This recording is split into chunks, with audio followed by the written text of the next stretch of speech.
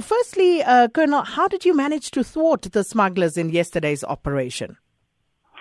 Let me start by refreshing the mindset of our citizens that this operation, which is so unique, was started last year, led by the provincial commissioner himself, Lieutenant General Negele Dwaba, who has cracked a syndicate which was pulling a car with donkeys in the Limpopo River towards Zimbabwe.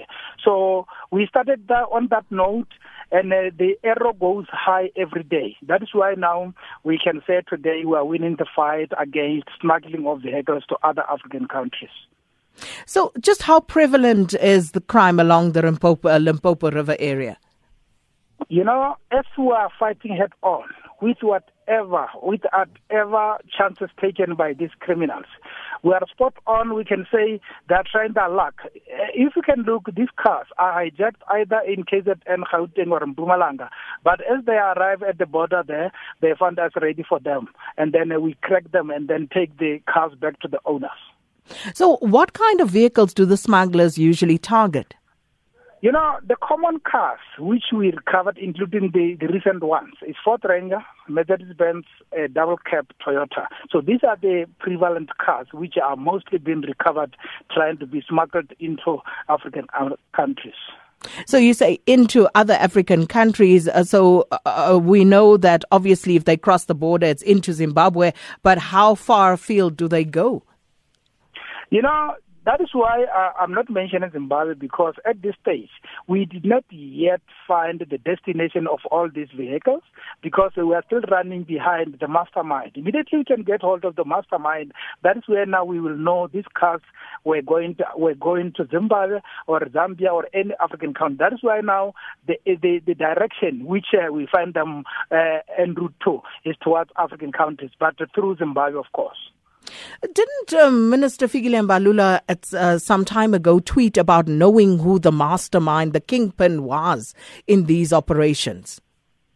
No, you'll understand that the issue of the mastermind and so forth, those are operational matters. Give us a space.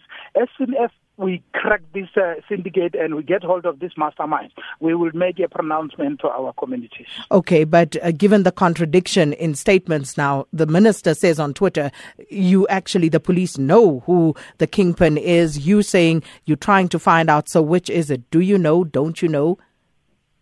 What I'm saying, that's what I'm saying. I'm speaking an operational language, which I cannot mention who the mastermind is and who. I cannot mention as well that whether we got mastermind from which country. That's what I'm saying.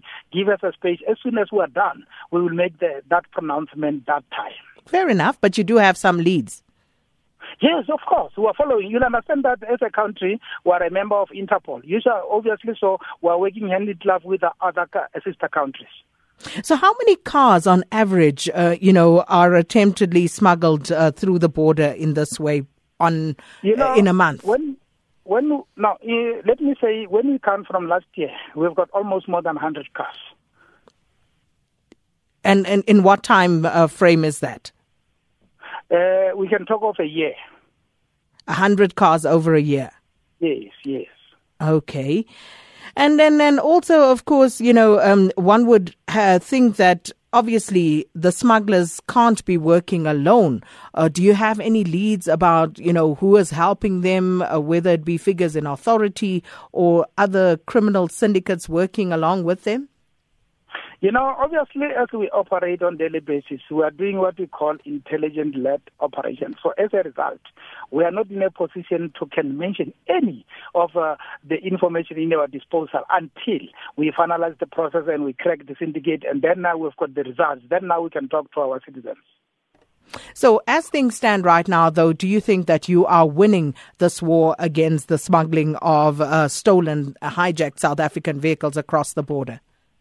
Definitely so, Sakina. If you can look at the batches of vehicles we are recovering, definitely so we are winning the fight.